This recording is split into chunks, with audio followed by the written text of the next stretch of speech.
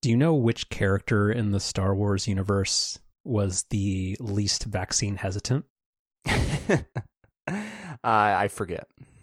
It was Jabba the Hutt. That's not bad. Might be the dumbest thing I've ever said on the show, but you know what? It came to me a couple of days ago, and I'm like, you know what? Because I'm off Twitter, I'm gonna save this.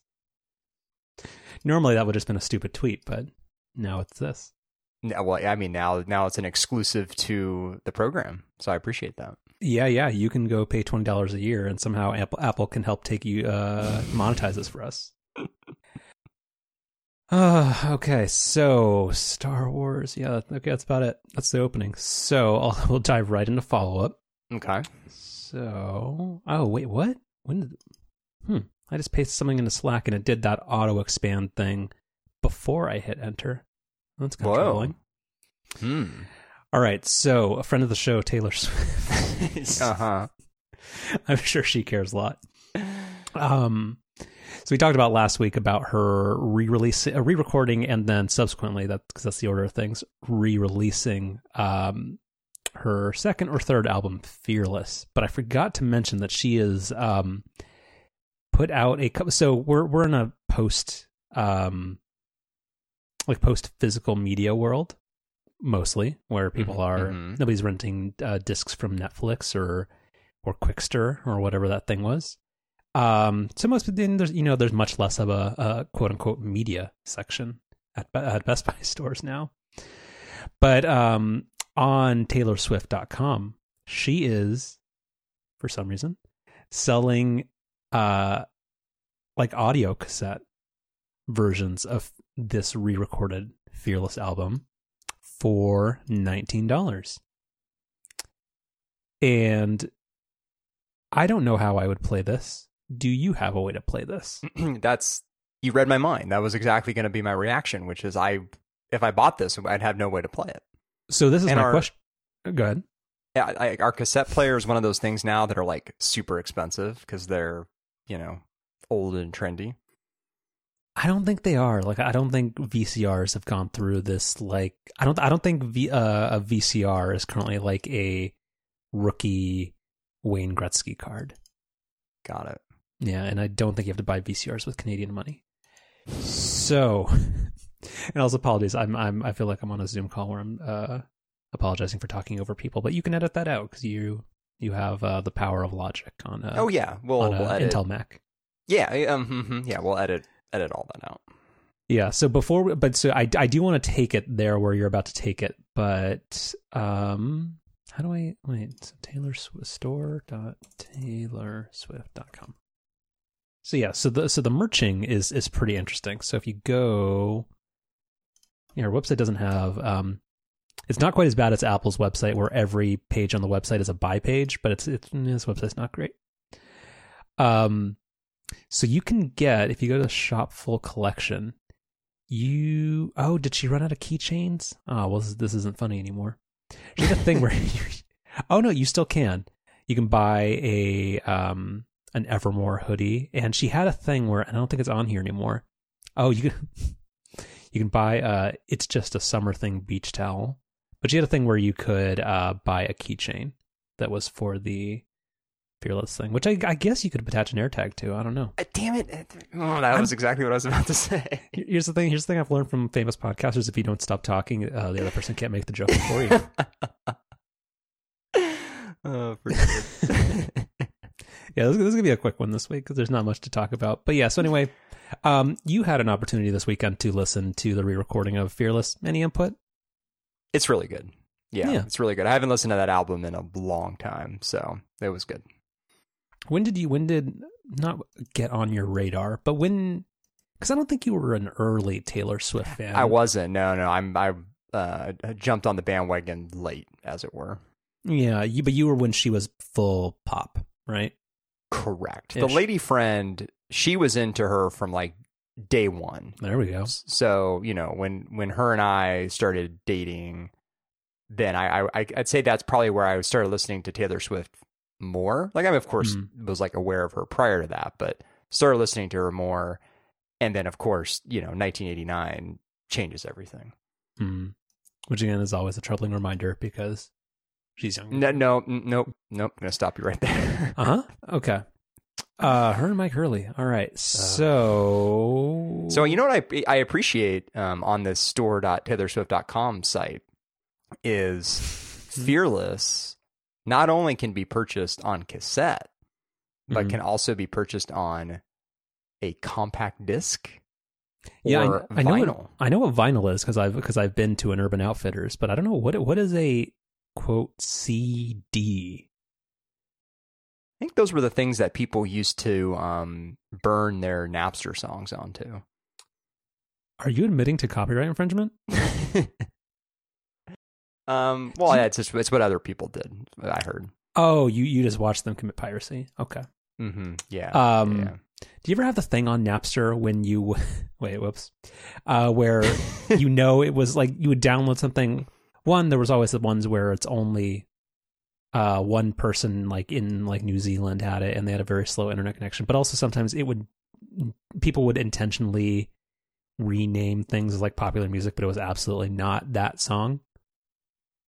Or is this too long ago? I forget. Was Napster just like BitTorrent where it was like it wasn't Cedars. Like that's the thing where again I don't know what any of these terms mean. This is the statute of limitations. How long I don't want to I had to send back my Echo Show to Amazon that's broken, so I don't have a desk Echo right now, so I can't ask. But when Napster was like 2003? Sounds about right. Is that past the statute of limitations? I don't know, but yeah, it wasn't like a Cedar ratio thing, but I do think it could aggregate. Well, no, I think it was that you could find a file and then you could see who had it, and you could like add a little meter on it that would tell you who it thought had the best connection. But it was not a thing where you were taking like little chunks from a centralized file that was then distributed to other people. So you basically just found the best person to download from and downloaded from that one person, as opposed to it being this like decentralized thing. Yeah, because Napster used to have the thing where you could specify your connection speed, and then there were a bunch of people who lied about having a T3. Wait, are we talking about cryptocurrency now? No. Getting into like decentralized stuff? Well, no. I mean, every show that we make, I've turned into an NFT, but it did not sell for $700,000. As we've proven time and time again, we are no. What's the plural of Kevin Roos? Kevin. I don't know. I don't know if it's like moose where it's already plural. Anyway, it doesn't matter. Could be. Okay, so going back to the Taylor Swift thing, the whole point that I was going to mention is,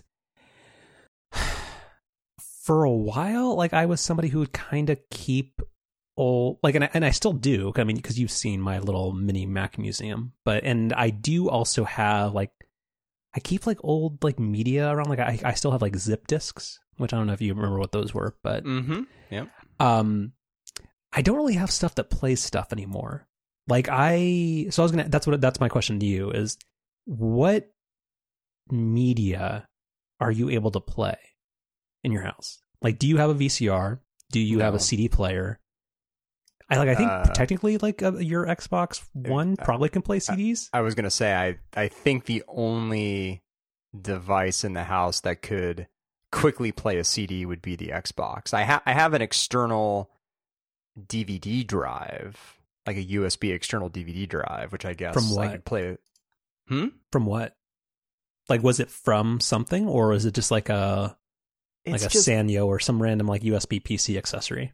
I don't know. It's kind of like having a printer at home, where it's just like one of those things where I don't use it all that often, but like there's enough times where I've needed it where it's good to have on hand. Like, I'll give you a recent example. Like when I built the Flight Simulator computer, you need to install Windows, and you can do the thumb drive installation and stuff, but it's kind of a pain in the ass. Does your especially PC when not have an optical disc in it? No, because I mean, installing Windows is kind of the one and only time I'm ever gonna need to do that. Because I mean, Flight Simulator was just a download, and I mean that's kind of all I'm using that computer for. You're saying that Flight Simulator 2020 doesn't fit on a standard CD-ROM? They actually did. I don't know if it was in the United States. It might have been like a European thing, but they did put it out on disc, like on DVDs, and I think it came on. God, God, it was like 12 DVDs or something, because it's a huge download. It's like a 120 gigabyte download, I think. Mm-hmm. But anyway, so I have that external DVD ROM drive, so that could play CDs. So in this household, we could play CDs, we could play DVDs, we could play Blu-rays, we can play, God, I was going to say HD DVDs. We can play UHDs. That's what those are called, right? The 4K discs. Aren't those just called? Wait, is Blu-ray not 4K? No, Blu-ray is 1080p. HD DVD are there 4K Blu-rays? Yeah, UHDs. Is that the marketing name? I think so. I mean, maybe they're also referred to as like just 4K Blu-rays, but I think UHD discs, I think, are a thing. Oh, I just googled UHDs and it's something about Oregon State University, so I don't think it's that one. But okay. Is it 4K Blue? 4K? Maybe it's 4K. I guess it's just 4K Blu-ray. But UHD is a term too, I thought. UHD is kind of the unofficial term for 2160p, but I don't think it attaches to a specific format. Ultra HD Blu-ray. Okay. Which I guess I'm abbreviating that to UHD, which is not what anybody else does, but I'm trademark. I'm making that a thing right now. Mm-hmm. Anyway, so those are the types of media that could be played in this household. No way to play a cassette, no way to play vinyl. No. Okay, so quick asterisk there. Is it what you call it vinyl? They used to be called just records. Vinyl is what hip people try to call them. That's what Taylor Swift calls it, so that's what I'm calling it. Well, but that's because she's cool. We're not cool. How dare you? Are you under the impression that you're cool? Of course. Really? No. Okay. So yeah, I don't think I have anything in my home that even plays optical discs, because I finally replaced that Mac Mini. Do you remember the thing when I apologize that the show has become the old person, just vintage technology thing, and it's going to be upsetting that I call vintage technology what I'm about to talk about, which was the MacBook Air from 2008. But do you remember when the MacBook Air came out and it didn't have an optical drive, and like everything, everybody got mad and fake upset about it and made a change.org petition about it. But then as part of the introduction, they made a feature in OS X where it was called Remote Disk, where you could lend an optical drive. Yeah, I get it. Like today, I'm going to be one step ahead of you. You could lend an optical drive from another Mac to that for when you had to install Adobe Photoshop 6.1, like from a different thing. Yeah, so that I had a Mac Mini forever, but now I think ever since I upgraded that to the last Intel Mac Mini they ever made, I don't think I have anything in my home that has a CD drive. Huh. Yeah, I mean, if it weren't for that Xbox that we have, there pretty much wouldn't be anything in our house either. Oh, I lied. Well, I don't think this would work, but I do have a titanium PowerBook G4 and a 12-inch PowerBook G4, but I don't think those only support OS X 10.2, so I don't think those would work. But those are just part of the Mac Museum. You'd be able to play a CD in those, I guess, but probably not even like a DVD, right? I don't remember. Do you have Stephen Hackett's phone number? Oh, he lives in Tennessee or Kentucky. Either way, it's too late to call him. Yeah, it's too late. Yeah, he lives in Memphis, I think, to Tennessee. Okay, I never remember which one it is. I remember which one is the FedEx land, and it's probably problematic that I don't know the difference. I do know which one Mitch McConnell's from. All right. Do you have any other tangential follow-up, or is this straight into Apple and or Tesla stuff? I think we got to get into the Apple stuff. There's a lot to talk about. Is there? All right. There is, and I'm gonna put this out there. We'll get your rebuttal to this, I guess, probably. I guess probably. I thought it was a really good event, and I thought it was a really interesting event. and I feel like there's a lot about it I want to talk about, but I have no intention of buying anything that was announced at the event, which is interesting because I feel like with Apple events recently, they've been somewhat boring or predictable, but they've included stuff that I've, then bought. Whereas this time it's sort of like the other way around, which in a lot of ways doesn't really make sense, but here we are. Okay, which was the unpredictable part? Swole Tim Cook? Well, I mean, as I say repeatedly on this show, everything that Apple announces leaks ahead of time. So there wasn't anything, I guess, that was surprising, but I don't know. It's still, even though we kind of knew most of what was coming, it was still really interesting to see it.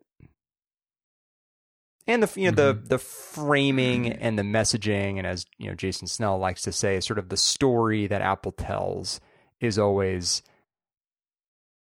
well, there's always a lot to talk about with the way they frame things. Which the notes that I have from the event, most of my notes are sort of just the way that they presented these different products. Do you want to do an order of event, or how do you want to run this? This is your show. My notes are sort of order of the event, so you have a gigantic start on me having notes. So we can sort of just, probably pretty quickly go through the first handful of topics. So the first, which of course is also the most exciting, is Apple Card Family. Don't know if you have anything to say here. I mean, Apple Card is apparently the most successful credit launch ever. What the fuck? Well, sorry, hold on. What the fuck does that mean? I forget. Someone on Twitter that I had going when watching the event goes, so who's measuring credit card launches?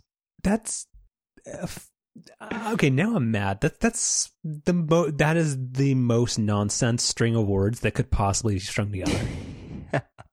Yeah, it was pretty silly. Okay. I have to kind of admit that I sort of forgot that Apple Card was a thing, and it's a very, very different thing than Apple Pay, which is then also a very different thing than, like Apple's cut that they take from the App Store. It's Apple's financial entanglements are there's a lot to keep track of these days. You mean when they're moving money or taking money? I don't even know.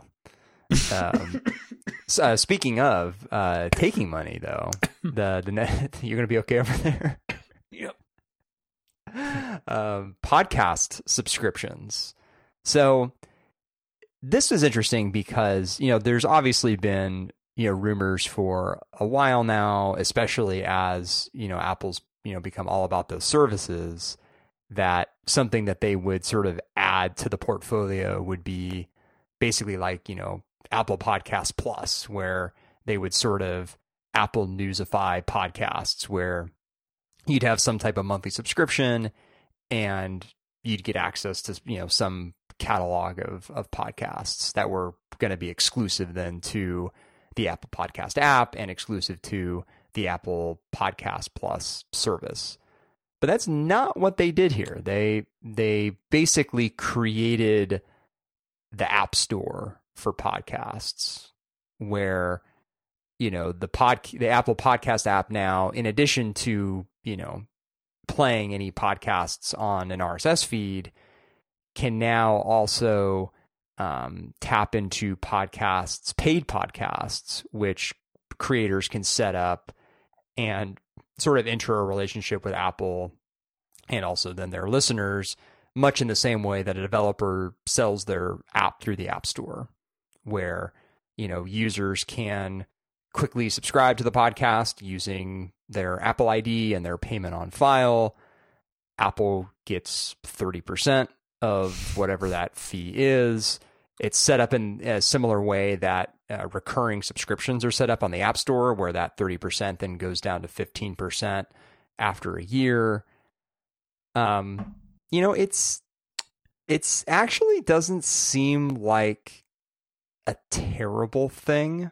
I agreed with the point that Jason and Mike brought up this week on Upgrade, where it feels like this is probably a year to 2 years late, and that, most major podcast creators who have wanted to monetize their podcast in some way, like typically through some type of direct subscription model, have already kind of figured out how to do that. But at the same time, even for those who have an existing subscription model, those models are kind of clunky, where you've got to figure out a way to get payment from your customers, and then somehow add a private feed into their podcast player of choice, which for tech savvy people is not going to be a problem, but for everyday consumers, you want to make that as simple as you can, and it's hard to do that without at least a few clicks here and there. Whereas this Apple subscription thing is just as easy as buying an app in the App Store is. Yeah. So several things there. So good summary. And that makes a lot of sense. A couple of things I would take issue with. So one, to the point of what people thought Apple bringing some commercial entanglements to podcasting. I don't feel like this somehow precludes them from trying to pull a Luminary and try to make paid podcasting a thing. So I feel like those are two different products. So the idea of like Apple Podcasts Plus or something like that, or podcasts that are somehow behind an Apple Music subscription paywall, I still think that's absolutely on the table. I don't think this means anything for that. So I don't think there should be much credit given for, well, this isn't what we feared it was, and Apple's going to start making their own stuff or putting stuff behind a subscription thing. So I think that's still very much forthcoming. The other part of this is, and this is not a rhetorical thing. It does the Apple Podcast app, like I know Apple Music does. Is it available on Android? Apple Music is. Yeah, but with the podcast app, is it?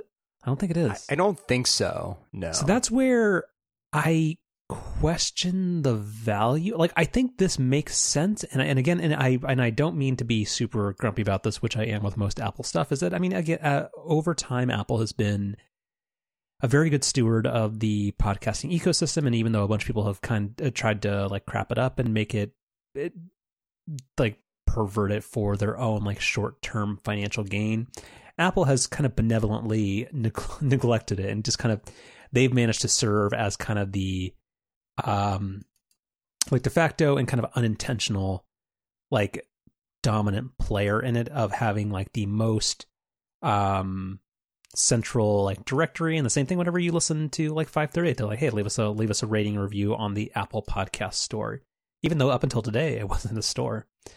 But I don't know, like, so I mean, this seems nice maybe, but I'm not sure. Like, you still need a way for people who either don't use or don't like the podcast app on iOS, a way to play and pay for your service, and also everybody who's not an iPhone user.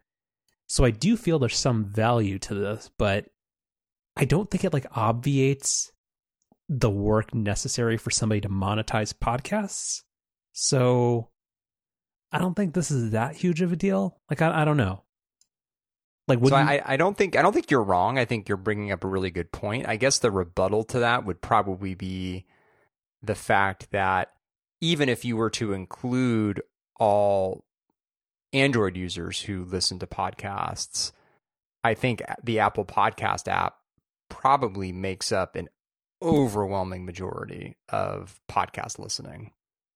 Like, well over 50%.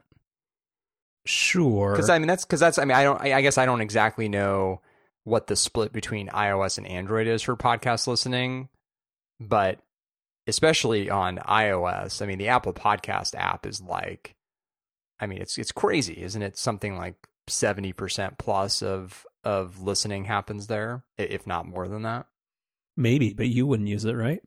No, of course not. Well, but I'm not a typical podcast listener or a typical smartphone user. Well, then let's say I know they won't because like he actually said as much. But what if Relay's podcasts were this like exclusive to this?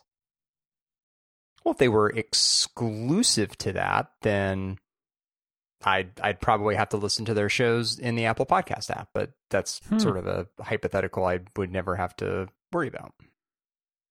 Yeah, I mean, again, like I don't hate this change, and I do think it's valuable. But I just feel like, yes, it removes some friction from people being able to monetize their podcasts and for people to subscribe to them.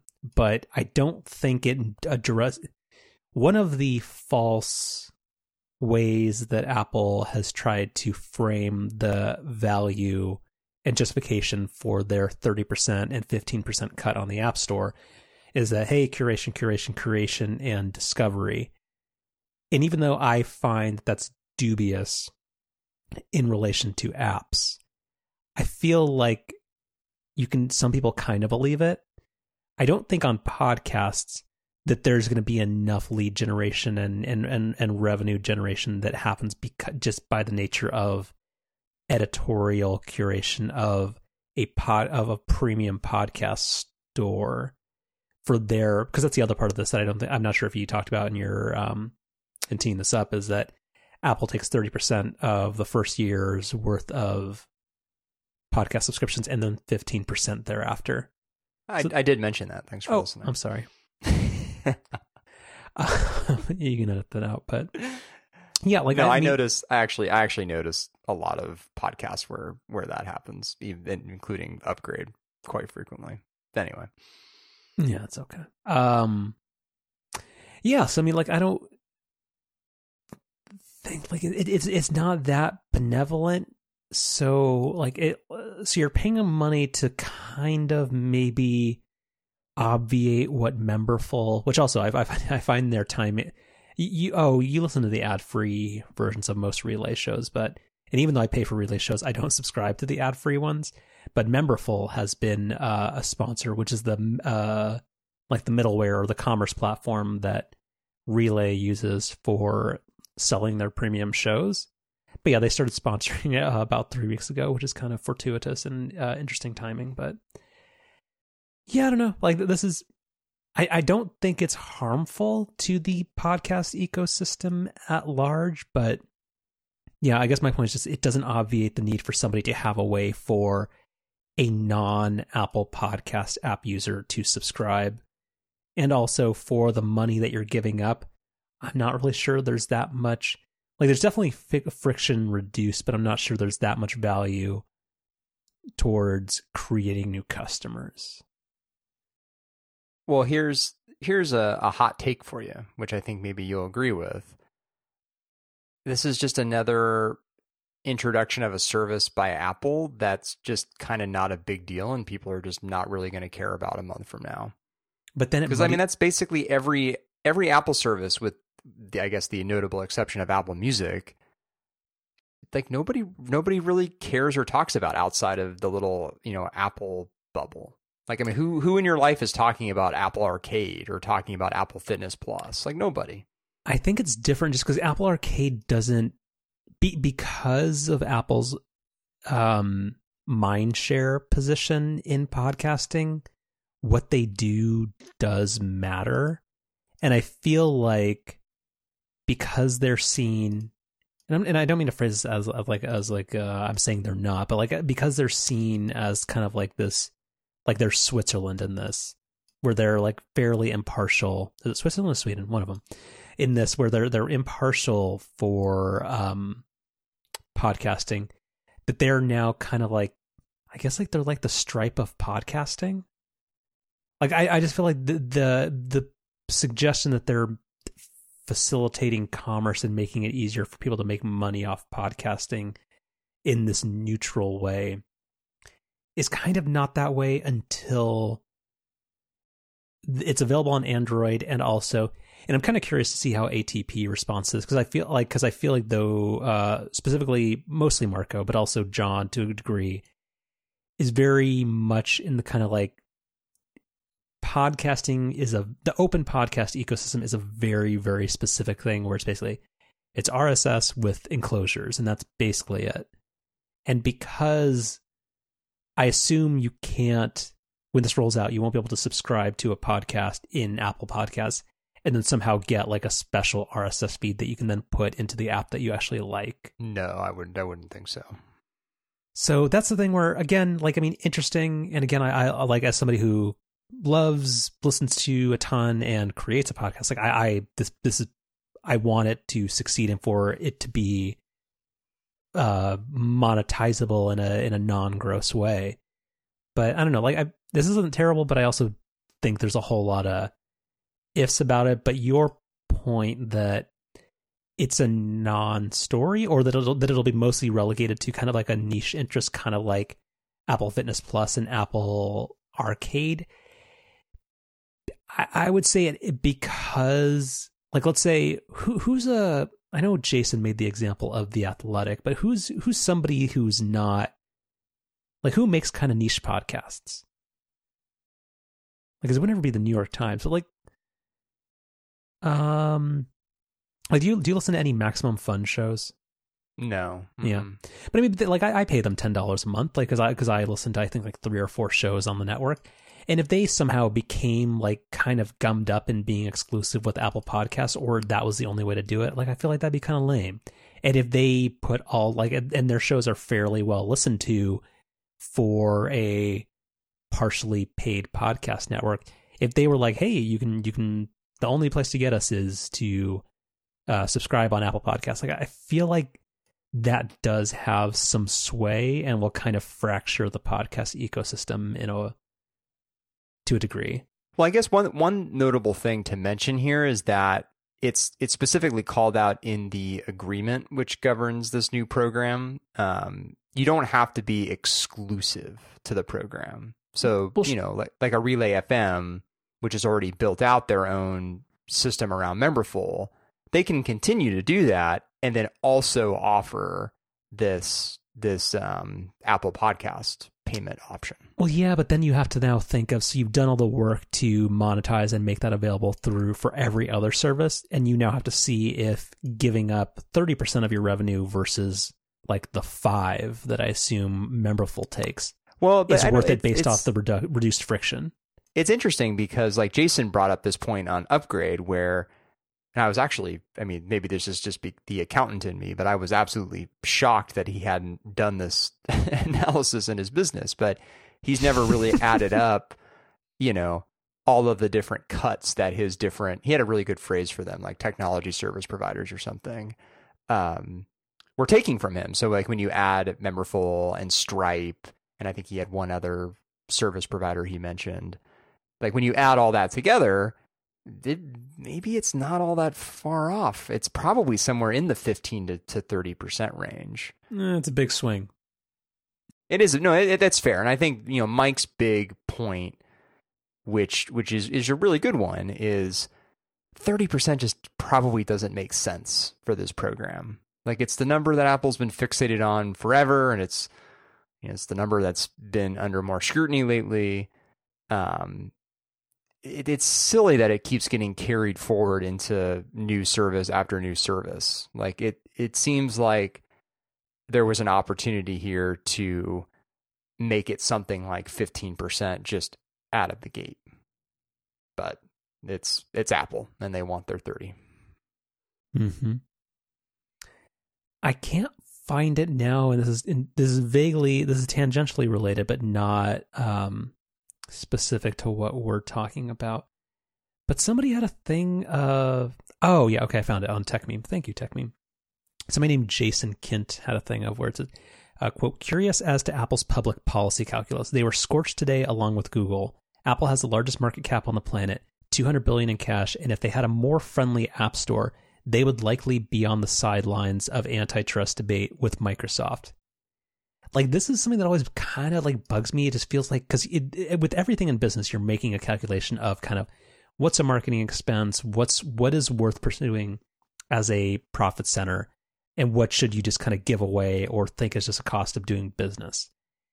And if Apple was less grubby with the App Store and also this, like if this was like 10%, like no, it would be universally loved. And same thing with the App Store. Like, is the revenue to be gained here worth the scrutiny and or bad PR? And I know this applies much, much, much more to the App Store than it does podcasting. But like when Apple focuses so intently on making something a profit driver that isn't its core business, and I understand the whole point of the Tim Cook era is to make services a profit center for the company, but like they could, like people don't criticize Microsoft in the way that they did 20 years ago because they've changed the way they abandoned the idea of making Windows everywhere something, and they just figured out, hey, like we're going to follow the Salesforce model, and we're going to be a SaaS company, and we're going to try to make all our money off of charging for Office and Azure. And if Apple just kind of let go of trying so damn hard to wring every what's the phrase, blood out of a stone, or like they're trying so hard to make, like, to get not let go of the App Store having these outmoded percentage cuts. And that's where, like, they like everybody in the company must have 3015 tattooed on their arm. Like I don't get it. It's a really good point. Yeah, really, really good point. Because if you could not have Amy Klobuchar yelling at you and trying to drum up support for like breaking you up, like I feel like that's worth tens of millions or hundreds of millions of dollars a year when you are a company that makes as much money as Apple does. But well, and I mean, it's such a good point because, I mean, Apple can do both at the same time. Like they can continue focusing on services and continue generating a ton of, high margin revenue off of those services, but not focus so much on taking 30% from things like the App Store, which I don't know. I don't think they disclose this, but I assume is a very, very small part of their overall services revenue. Yeah, probably. I mean, like I don't think it's definitely not immaterial, but like it is. I frequently just wonder. I'm like, how much is this worth all the scrutiny and likely broader antitrust attention you're gonna get just because you're so damn attached to being a rent-seeking entity in this new economy? Well, especially in the context of where the App Store now is too, where I guess like in the early days of the App Store, the antitrust kind of angle to the App Store and kind of the developer unhappiness with the App Store that would kind of spark antitrust conversations would have been focused both on the economics of the App Store and on the fact that the App Store, at least in the early days, was very restrictive in terms of what it allowed developers to do. Mm-hmm. And that's not really the case anymore, I feel like there's like you don't really ever hear much about like jailbreaking iPhones anymore. And I think a big part of that is because, Apple actually has opened up like what developers can do on the App Store, quite a bit over the last 12 years. And slowly, but yeah. Very, very slowly. Like you can pick a different email client, but you still can't say Google Maps is the place I trust to get me somewhere. Yeah, very, very slowly. But so now I really feel like people's angst with the App Store, which again is what sort of then sparks these antitrust conversations, really come down to the economics of the App Store. So Apple could very easily reduce that cut. And I think you're exactly right. Like these antitrust conversations almost instantly go away. Like there's no Epic versus Apple if Apple's share was, 5 or 10% or something like that. Yeah, absolutely. It just boggles the mind. They just, because to bring it back to the podcasting thing, those exact same numbers being here proves that they have no interest or intention of sliding on the App Store at all. You wonder, and I'm not going to pretend to know, but I'm also not the one who's like, thinking of this originally. Like this is a take that's out there. Like I wonder how much of this is the Steve Jobs DNA in the company, where he was a famously stubborn person. And I think Apple, to their credit, has changed quite a bit since Steve Jobs, and I think operates in a very different way today than it would if Steve Jobs were still there. But that doesn't mean that his influence is completely gone, and I wonder if this is one of those areas where that still is with the company to a degree.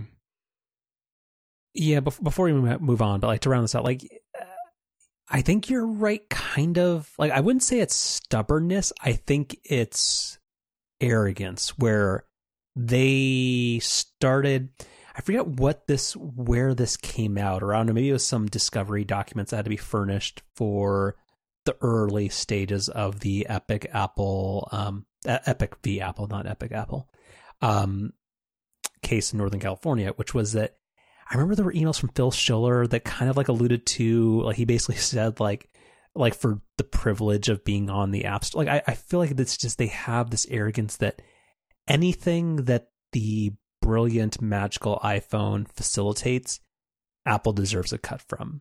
And I do think to a degree that is arrogance, or that is stubbornness carried over from the Jobs era. But I do think it's arrogance of thinking that they know they created something good that people like, and that there is no degree to which they can't continue to exert pressure on others or try to extract value, or not value, just money from other people because they created the iPhone.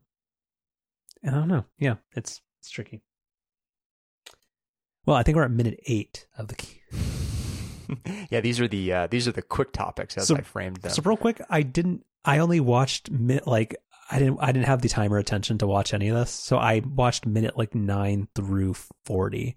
I saw the iMac thing, and I saw AirTags, and I fast forwarded through a thing about a purple iPhone. So is the iPhone next?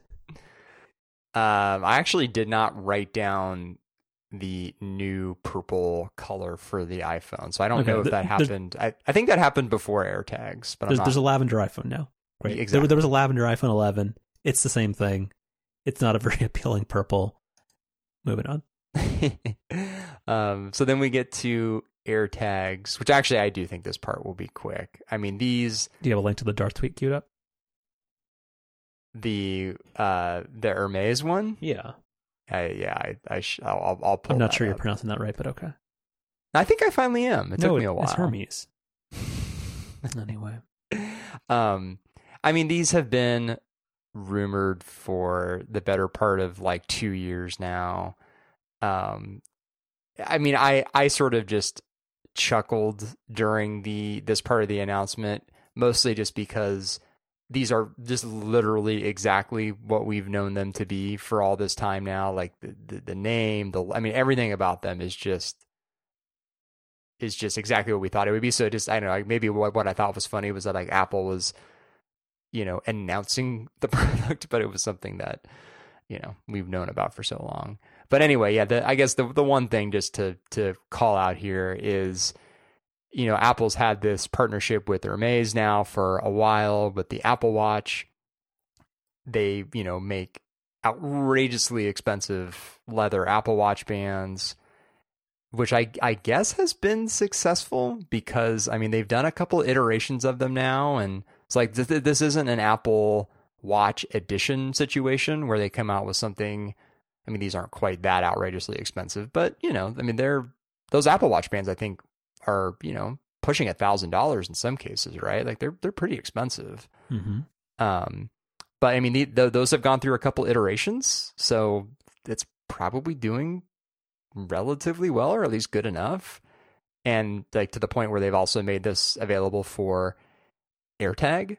So I shit you not, which is the technical term here, they make a $449 luggage tag that you can buy for your $29 AirTag. Mm-hmm. And the Darth tweet, which will be in the notes, is you need another AirTag just to keep track of your $450 AirTag holder, which I literally laughed out loud at my desk when I saw that tweet. So, one, great tweet. Good panda. But going back to the previous conversation, that doesn't bother me. Like, because that's an honest way of making money. Right? That's fair. Yeah. Like, they're selling a thing that they have established that there's a specific group of people that's willing to pay a lot of money for a Dublator, leather, whatever the fuck. But, like, that's much more honest than skimming 30% off Fortnite bucks. I don't know. But so to zoom out or go back to 40,000 feet, whatever.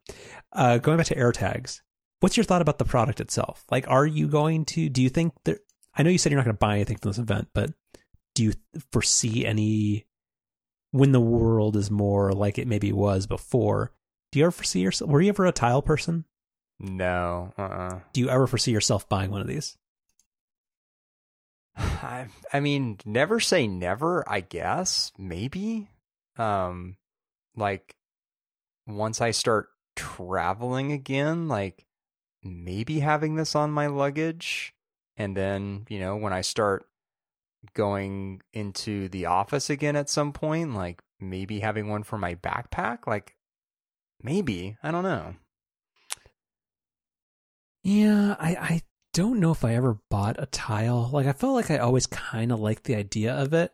But for me, like, if something's gone, it's gone. Like, I mean, I can't, like, stick one of these on my camera. And if I have too many camera bags, like, maybe. But the one before, I think we're pretty much done with AirTags. But the one thing I did want to call out that is my one bit of rare praise for Apple, and this was oddly prescient because I think we talked about this exact same thing last week, is that the AirTags are powered by, like, the GOAT, the CR2032 watch battery. Yeah. So these are not like Apple Pencils or AirPods where you just throw it into Monterey Bay and some sea otters can have it. Like, this is not disposable tech, which is very un-Apple-like. Well, I saw that point made, which is, you know, this is the first Apple product with a user replaceable battery in, you know, long time. Yeah. Since, I mean, when did the MacBook switch over so that you couldn't change out the battery? That was a long time The ago. removable battery in my 15-inch MacBook Pro swelled up and almost blew up. And I think 2011. Because once they went unibody, it was all sealed in. But the other part here is that it's like, it's not a funky, hey, you send this into Apple, or it's Apple proprietary. Like, this is straight up the watch battery that's been around for 30 years, which I think is kind of deserves some points for sustainability. What's her name? Yeah. Cynthia Jackson? Who's the one that's on the solar roof? I think I think that's her name. Yeah, she deserves credit. So I guess the last thing I'll say on well, we keep calling it AirTags plural, but it's AirTag, just to be clear. Sorry, Lisa Jackson. Just like how there you go. Sorry, just like how Apple never refers to it as the iMac or the iPhone, it's just always iPhone. Anyway, no, that's fair. I'm very pedantic. Fair. I would judge you for that. So I'm going to continue calling these AirTags. Well, it's only AirTags if you buy them in the quad pack. No, but it's on. I'm looking at Apple's website. It is AirTag 4-pack. So the pricing here, putting aside the silly Hermes stuff, is very strange because the AirTag themselves are actually reasonably priced. Like, I looked this up. So an AirTag is $29 and a basic Tile is $25. So, it's got the typical Apple tax on it, but it's not outrageous. I felt like these were cheap. Like, I say, like, because I know you're not a Tile person, but anytime, like, every 3 months when I'll kind of be like, maybe I should get some of those. It's the same thing where, like, I'm always thinking about, like, should I buy more Hue lights? Tiles are expensive. $30 seems kind of like it's very cheap for Apple stuff. So that's where Apple gets credit, I think, for the price. But then the weird part about the pricing here is that every single first-party AirTag accessory that Apple sells is at least also $29. Which is weird. Like the AirTag itself is $29, and then the cheapest kind of like sport band like loop that you can buy for it is also $29, which is weird. Like why isn't that $15? Well, and if you want the leather loop, that's $39. So it's $10 more for the loop than it is for the AirTag itself. Mm-hmm. That's strange. Well, how else are you going to make up for the money that they lose when they charge 15% off the first year? Fair. That's fair. Tim's literally going hungry. He's going to lose his muscles. Okay. All right. I think that's it with AirTag. So we buried the lead. You know, the highlight of the event came right after AirTag, which is the season 2 trailer for Ted Lasso, which is the only Apple TV Plus show that got a trailer, deservedly so. And the pleasant surprise at the end of it was that July 23rd is the premiere for season 2, which I think at some point they had alluded to season 2 maybe coming out sometime this summer. But this timing is earlier than I would have expected. Yeah. I mean, I don't like trailers that much, where I feel like it can sometimes include spoilers, and it's also not necessarily fully representative of the media. But yeah, I'm super excited. And when you mentioned the spoiler or whatever, I thought you were going to talk about the thing that Jason dropped, which is that there was that shortbread recipe at the end of the keynote, which I did not see the first time. But they didn't actually show the recipe, right? They cut it off. Yeah, it's pretty good. But yeah, good. I'm happy that Ted Lasso is getting its due. I keep wondering if I should ever do kind of just like I'm not somebody who ever watches TV without paying attention to it, but kind of having it in the background as kind of like a rewatch. Yeah. I think I guess the other note on Ted Lasso, which is just more of like a kind of just meta TV thing or movie thing too, and any kind of media thing, is like, it's so interesting what ends up being the breakout hit on a channel or a service. And it's almost never the thing that the media company thinks it's going to be. Like, it's almost never the thing that they pour all the money and all the advertising into. And it's always so interesting that like companies haven't really figured out that they can't really control what's going to be their big hit. So it seems like that would lead companies to recognize that maybe they should be spreading those budgets out over more different types of shows and kind of seeing what lands. But anyway, it's interesting that, you know, Apple TV Plus launched with like the morning show. Well, I think you're mostly just rubbing salt in the wound of them just literally setting the money on fire with that Jason Momoa show. Oh yeah, exactly. Yeah, that's actually, wasn't that the whole thing of like it was like it's the most expensive episode of TV ever made or something. Yeah. I think it was like, I think maybe like Game of Thrones had more. I forget what it was. Like Game of Thrones may have had like more expensive individual episodes, but I think like maybe like the season as a whole was like the most expensive season of TV ever produced, something like that. Yeah. Did that ever get renewed? I think it. Wait, I think it did. Yeah. Mm-hmm. No. I think every Apple TV launch show has been renewed at least for a second season. I don't think there was anything that got canceled after season 1. Because remember, there was that thing where Apple TV Plus launched seemingly later than Apple originally intended to, and there's like that thing usually with TV contracts where, you know, you're basically retaining the talent, so you've got to let them know whether you're moving forward with a second season or not at some point. And because of like the timing of when Apple TV Plus launched, they actually had to renew a bunch of the shows even before the service launched. Mm-hmm. And so, you know, maybe they had to rush into some of those decisions. I don't know. But anyway, it's just, it's interesting that Ted Lasso became the big breakout show. Totally deserved, but just not probably what anybody at Apple expected, you know, 2 years ago. Yeah. So then new Apple TV, which, so this is where we really get into the framing of these products and how that is, I think, one of the more interesting parts of these events in general and this event in particular. So especially with this product, Apple like painstakingly went out of their way at the very beginning of this part of the event to explain why this product exists. And I could see that's what they were doing. And so this like really caught my attention, and I really like was like, ooh, what are they going to say here? And they gave the absolute lamest answer possible. Like even an answer that I wouldn't have even come up with if I was trying to make fun of the Apple TV, which is so they said that the Apple TV 4K, which they've kept that super catchy name for this. They said that, the Apple TV 4K is the right choice for people and continues to exist because it has, quote, power that smart TVs just don't have. Mm-hmm. Which is like, what does that even mean? And what is that even like? Why is that something that anybody would ever care about?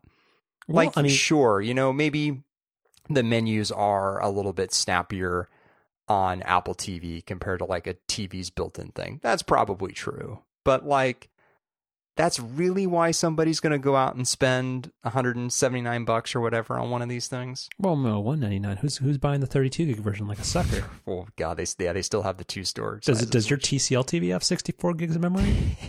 How? Yeah, it's amazing.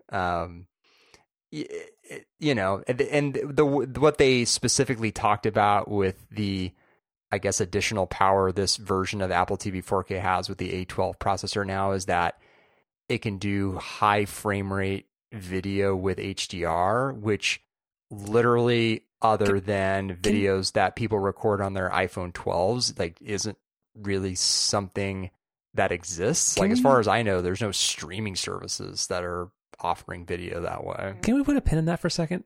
I hate on my 12 Pro, I hate the way it records video because it always screws with the backlight.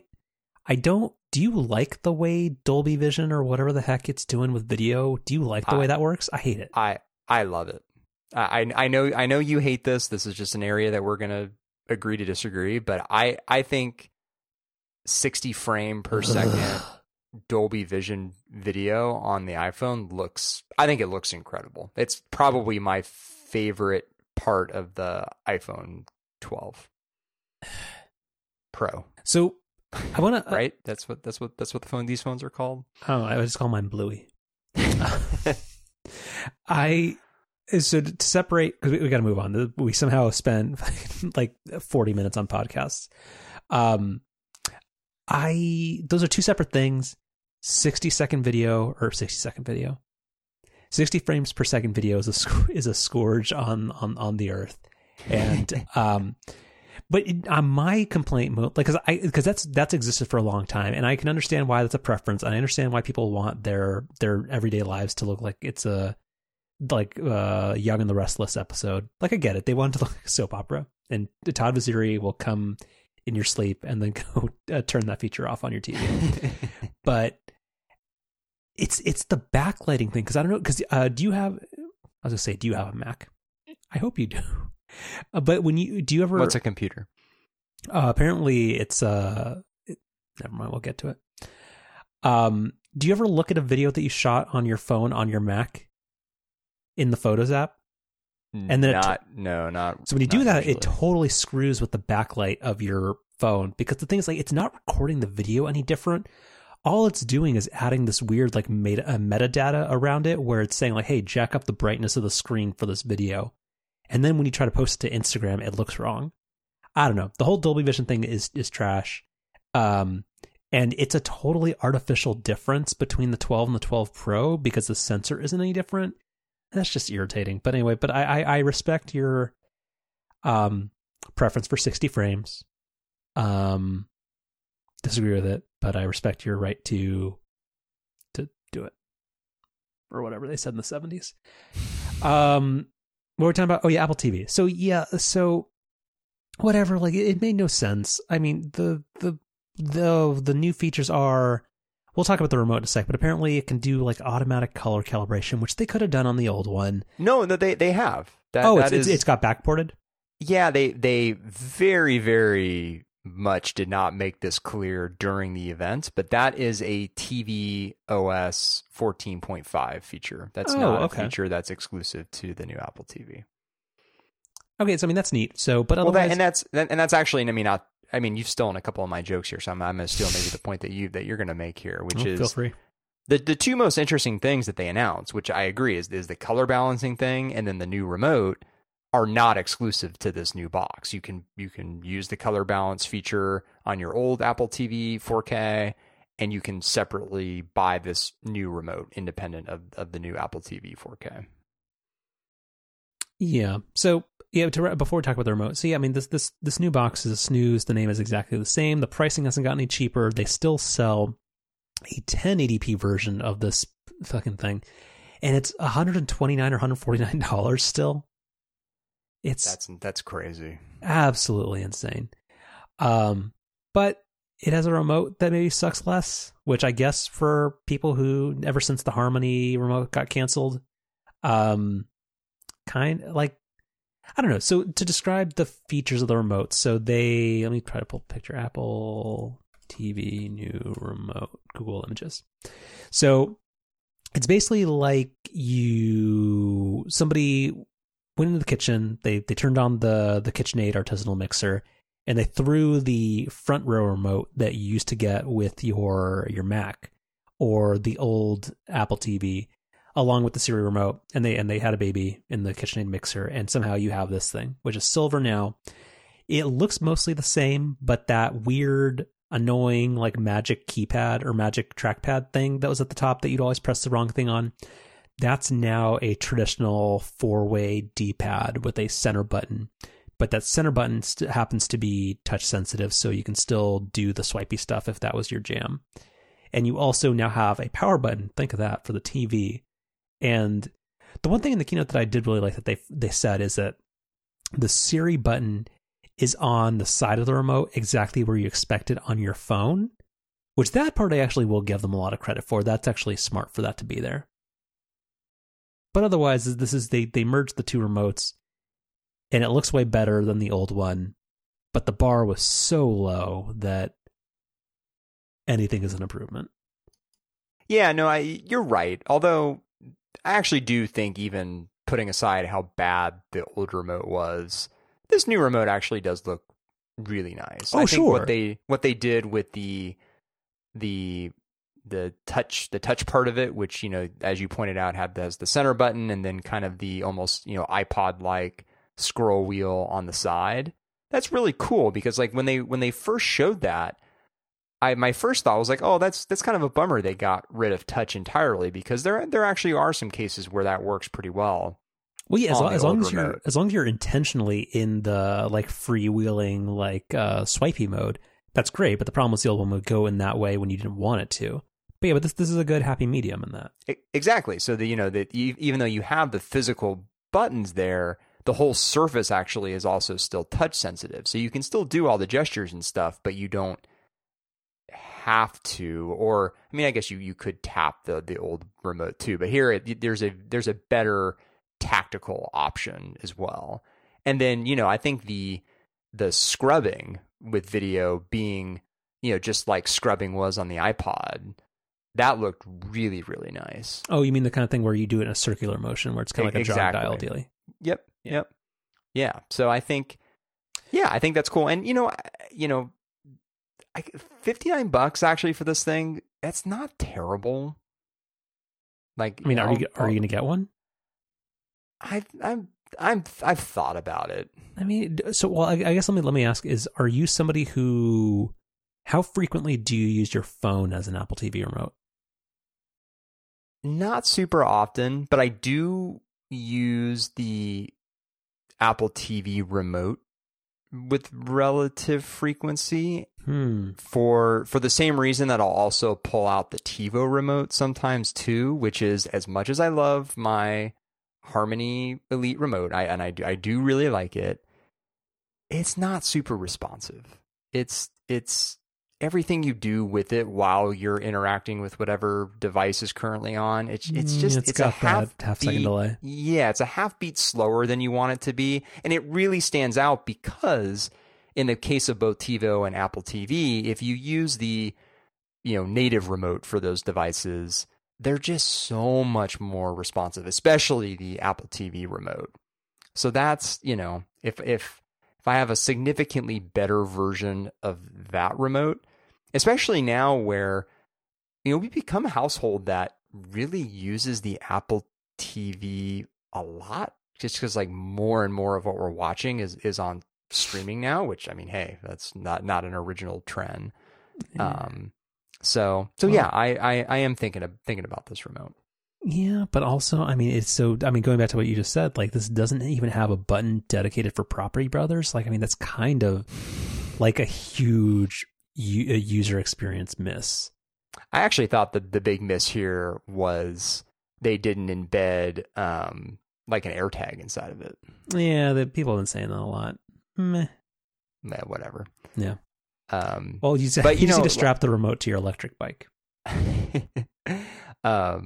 Like everything else in this event, I have some time to think about it, because basically everything they announced, other than AirTag, which I think because these things have probably been ready for some time now, is available in the ambiguous second half of May. Oh, you stole it. Okay, I don't like the second half of the episode where... Oh, second half. Nice. The back nine of this episode where who taught Apple how to say second half of the month when you don't want to say late May or something? Because that happened multiple times and I don't that's true, they did use that's right, they did several use times to say late in a month sometimes. Somebody was like, hey, second half sounds better. I was like, hey, I learned that trick. How dare you? Oh, that's an interesting point. I didn't think about it that way. Yeah, that's some bullshit. I want a royalty on that. Of course, both late May and second half of May in Apple parlance means May 30th. But or it's a leap year, so technically it's 2026. Yeah. Yep. But all right, Apple TV. So that's Apple all right, TV. Moving on. Yeah. Okay, can we talk about the important stuff? Yes, please. Is the next thing iMac? I don't have my notes. It is, yeah. So I feel like you should take the lead on this. You're the Mac guy. Ethernet. Yeah. Yeah. No, it's in the power adapter. I don't like it. It's cool. So I like that. Several things here. Okay, so this is not a computer that anybody who listens to this show should buy. No. But this is the first evolution in making desktop computers more modern. So if you go to apple.com/iMac, which is a very confusing website, you can say hello to this new computer. So it is the first time, I think, when did the first iMac that kind of looks like this iMac come out? Like maybe 2009? Yeah, something like that. iMacs have looked the same for a very, very, very long time. And this one kind of does too. But they made it real, real thin, which I'm going to have some complaints about or some thoughts on later. But in general, this is a MacBook Air with a 24-inch IPS LCD slapped to it. And overall, because of the way the M1 processor performs, based off Apple Silicon technology, that's pretty good. So this is replacing the outgoing 21.5-inch iMac. It is because they have shrunk down the bezels, which I never had a problem with, but were quite large. They have fit in a 24-inch display in a computer that's not much larger. The computer has gotten much, much thinner. It comes in 6 colors plus silver, one of which I know I don't really care about the Giants anymore, but I'm kind of digging this Giants orange. But yeah, it comes in a green that you don't like, I assume. No, I do like the green. I don't love the. I don't like the yellow. It's very. I don't like the more pastel-y part of the green, which is on the front and on the hinge. stand. What did Apple say? The more welcoming and Oh, I put this in Slack. I was so irritated when they said it. This is a light and optimistic computer. That's what it is. The more light and optimistic tone. I'm sorry. We're coming out of pandemic. Did this computer invent the vaccine? What does that even mean? No, don't get to say that. But I do really like the more saturated tone of green that's on the back. I wish the whole computer was that way. So I can't find a picture of it because honestly I was thinking it was all the same color as the stand, but I really don't like websites that do the thing where you can't just scroll to part of a page, it all animates. So I don't know how to get to a picture of the green one. And the Apple website for buying it is like all grayed out, so I can't go there either. So if you go to, it's actually apple.com/iMac-24. Oh yeah, that's where I'm at. But it's all scrolly. But if you scroll, I don't know, like past the first little animation, there's a little picker on the side where you can quickly access the 6 colors and then the not a color. Well, no, but here's the problem where I feel like it breaks down for you is that the front of it has the light color. Well, that's what I mean is the more pastel-y color, which but all the parts that you would see are the parts that you don't like. Well, and it's also the more pastel color. Yeah. Or I'm sorry, the more optimistic color is also on all the accessories, like the color matched accessories, which is also a phrase that Apple used a lot in this event. I mean, again, I guess the nice thing is that it's not the same boring pastel color across the entire device, which is the case on like the iPad. But it is too bad that it's the more saturated colors not throughout, because the more saturated color is way more fun. Okay, and to round out aesthetics, how is there not an Hermes edition of the iMac? Well, actually, there's a related comment there. Is there? There is. So, neither of us is going to buy one of these, but if we were, I would of course buy a green, and you would of course buy an orange. Maybe. But there's an interesting wrinkle to that, which is, and Apple snuck this in during the event too, and it's clearer when you look at the website. Only the expensive ones come in colors? Not all of the colors are available on the base model. Some of the colors are only available on the higher end model. Well, yeah, orange is for closers. Green is evidently a cheapskate color because it's available on the base config. Orange for you highbrow fancy pants folks, that's only available on the higher end model. Yeah, car companies do this all the time. Yeah, orange is for closers, and apparently so is an Ethernet port. So anyway, so this computer, I mean, it's fine. So it's cool. So a few things about this. So it's very, very thin, which is neat. And allegedly it's very quiet as well, because it's just like the iMac has always been. It's always been like when they went away from CRTs. It's basically been a laptop with a screen strapped to it, and again, this just basically repeating what's said on Upgrade. Apple's very good at making laptops for the most part, so that has generally never been as much of a compromise as it is with PC manufacturers. Like, so when HP makes like a crappy, what they call all-in-one, it's usually pretty lousy.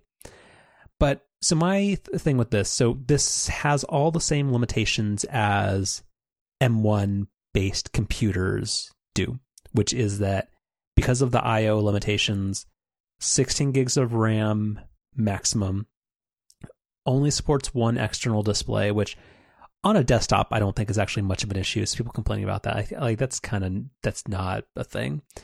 But it only has 4 USB-C ports, 2 of which support Thunderbolt, and that's pretty much it. So this is definitely not going to be a computer for somebody who is who's like me, who kind of is looking for either a high-end 24-inch iMac configuration or a iMac Pro replacement. The one thing I do want to mention here in terms of I/O is, one, I'll show you 2 things. They have moved they kind of pulled a game console. Like, I forget, does the Xbox One and the PS5, do they have the external power supply, or is it just a power cable? You know what I mean, right? I do. I think they both have an external power brick. Yeah, I don't love it. So they took all that stuff out of the computer. So one, MagSafe is back, but on a desktop now, which is kind of interesting.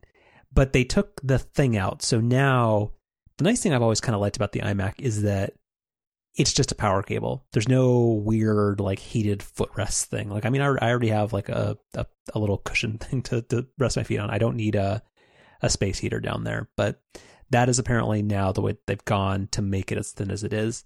And then you'll notice because of the thinness of the screen, they can't fit a Ethernet port on it anymore. So now you have this funky magnetically attached woven power cable, which is very, very similar to what was on the big HomePod. And then when you follow that cable down, it goes into this little kind of thick power brick thingy. But if you opt for one of the higher end configurations of this, you are allowed to have the privilege of wired networking, and your Ethernet port is built into the power adapter, which is interesting. I feel like it's probably going to somehow be less reliable, but I mean, whatever.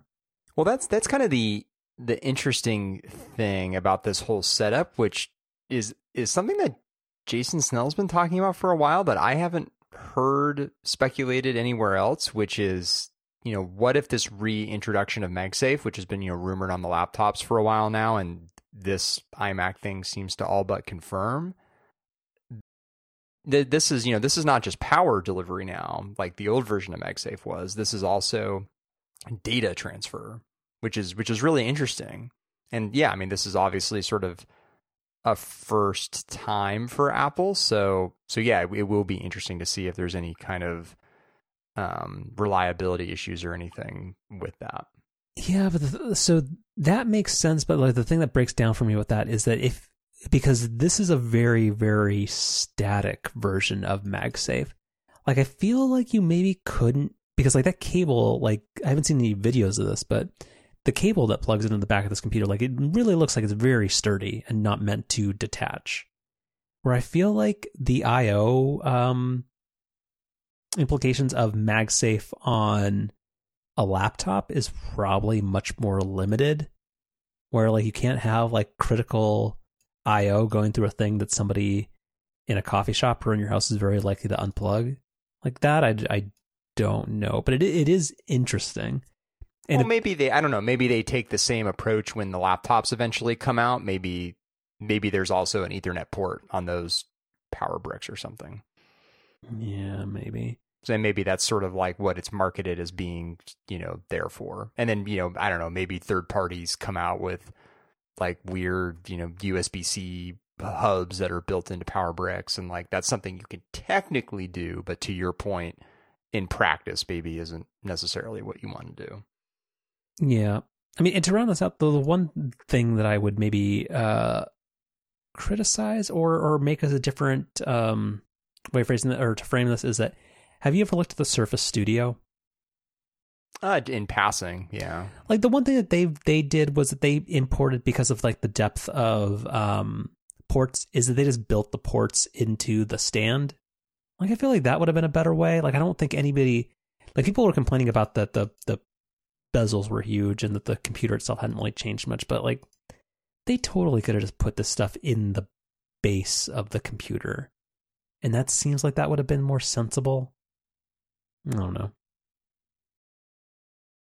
But anyway, overall, like I think the colors are awesome. I'm very curious and excited as what a M2 or an M1 XYZ or whatever looks like in the 30-inch iMac that is likely to replace the 27-inch iMac. And by that point, like since that's probably going to be a much later in 2021 type thing, hopefully Lightroom will have been ported to Apple Silicon-based processors by that point in time. But like I feel like this is a very promising sign, and I think it looks neat. Yeah, I mean, it's cool. It's good evolution of the desktop Mac, and even though I have like a lot of weird like minor complaints about it, I think it's pretty cool. This is just a really fun computer, which is not a word that you would have used to describe really any modern Mac. Like they've embraced really fun colors, which of course Apple, used to do. And even just the overall presentation and the overall framing of this, like when you look at the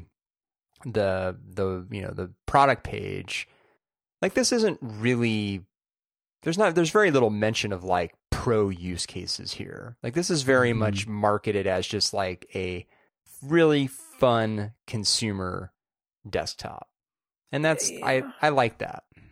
I agree, but the one part that annoys me, or it makes me grouchy here, is that the cheapest configuration is 256 gigs of storage and 8 gigs of memory. You're gonna have a bad time with that computer. Yeah, that is kind of a shame. And then the last bit before we move on, wow, how is this the shortest part of the most interesting part of the creative presentation? Touch ID on the Bluetooth keyboard, right? And there's also one with a 10 key. Which is exciting. Thank you. I was worried there because they didn't announce that until the very end, but they did sneak that in there, so I was happy about that.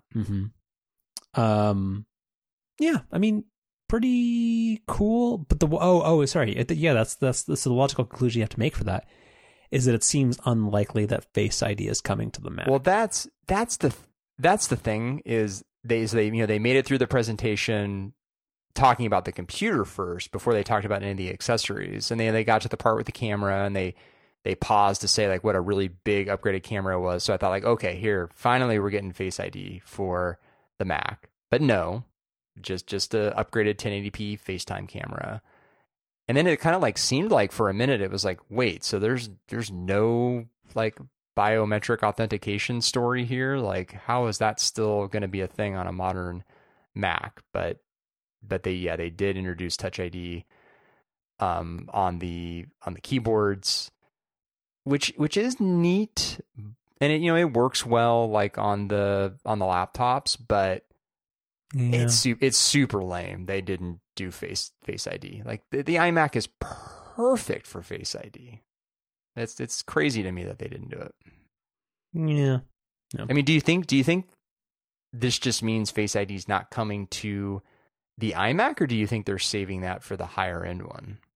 Yeah, I just don't think they're ever going to build that into OS 10. Yeah. And then lastly, there's no longer an Apple logo on the front of it. Interesting. Oh, yeah. Yeah. But the chin's still there, though. Well, yeah, they'd have a place to put the computer. Yeah, but I don't know. I would much rather this thing be, however many inches thicker it needed to be, and then the computer goes on the back, and then you've got, or they could basically they could just put the computer in the base, and then they could have everybody would win. Yeah. Yeah. So anyway, this is fine. It's neat. This makes me more interested and curious of what the 27 and successor is going to be. And I hope it's great because Macs are good. I think it will be. I think the M2 line, or whatever that processor ends up being called, of computers, that's going to presumably include, like a 14-inch MacBook Pro, an upgraded 16-inch MacBook Pro, and then probably, a 27 or 30-inch iMac, which is basically then going to be the replacement for both the higher-end current 27 iMac and the now defunct iMac Pro. I think all of those computers are going to be just phenomenal. I think they're going to be really, really good. It's going to be a very costly fall for me. Yeah, I think it will be. Yeah. The one thing I really iMac. What's that? I'll get you a good deal on an iMac. That's Intel though. Yeah, that's right. The one thing I was thinking about this today. Like the one thing I really hope though is that they don't do the thing that they've done on the iPhone, which is the fun colors are only available on the lower end. They will. It's gonna be space gray and fucking silver. I know, and that's gonna be so lame. Like there's gonna be this version of the iMac that comes in, like, I can quibble about the more pastel or more optimistic shade on the front, and I'm not a super big fan of the white border around the screen either. But is that the same color on all of them? It is, yeah.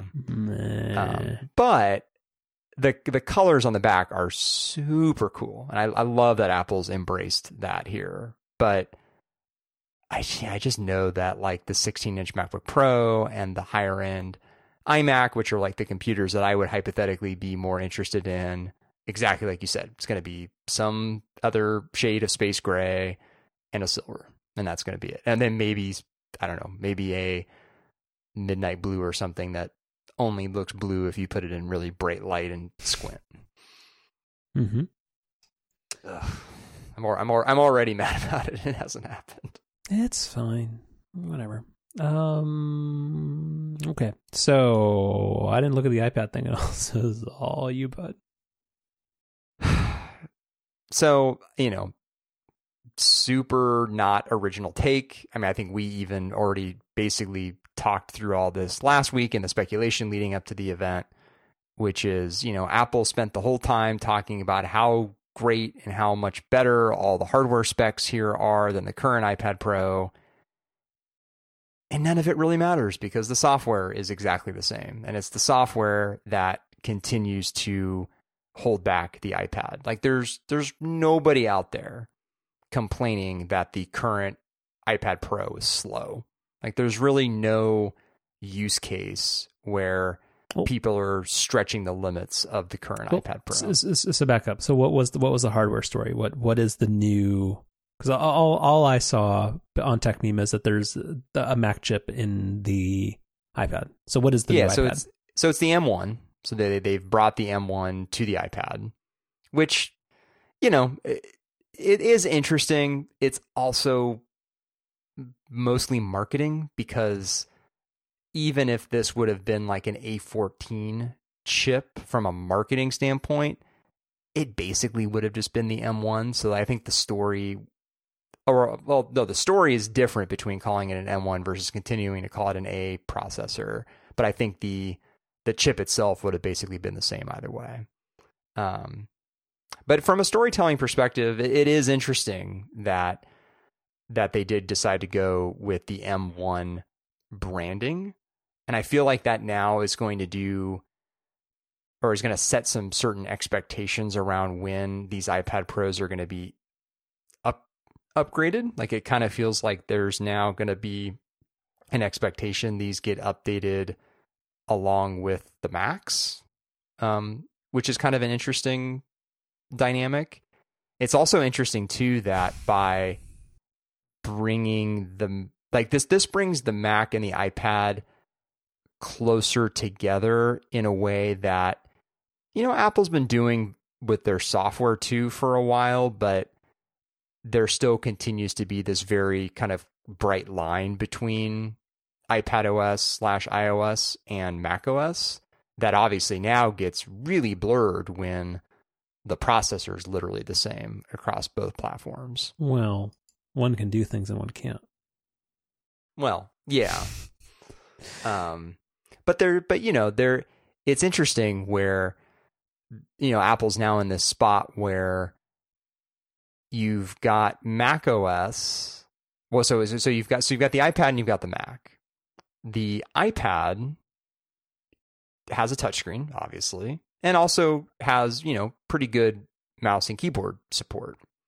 Yet it can only run iPad/iOS apps.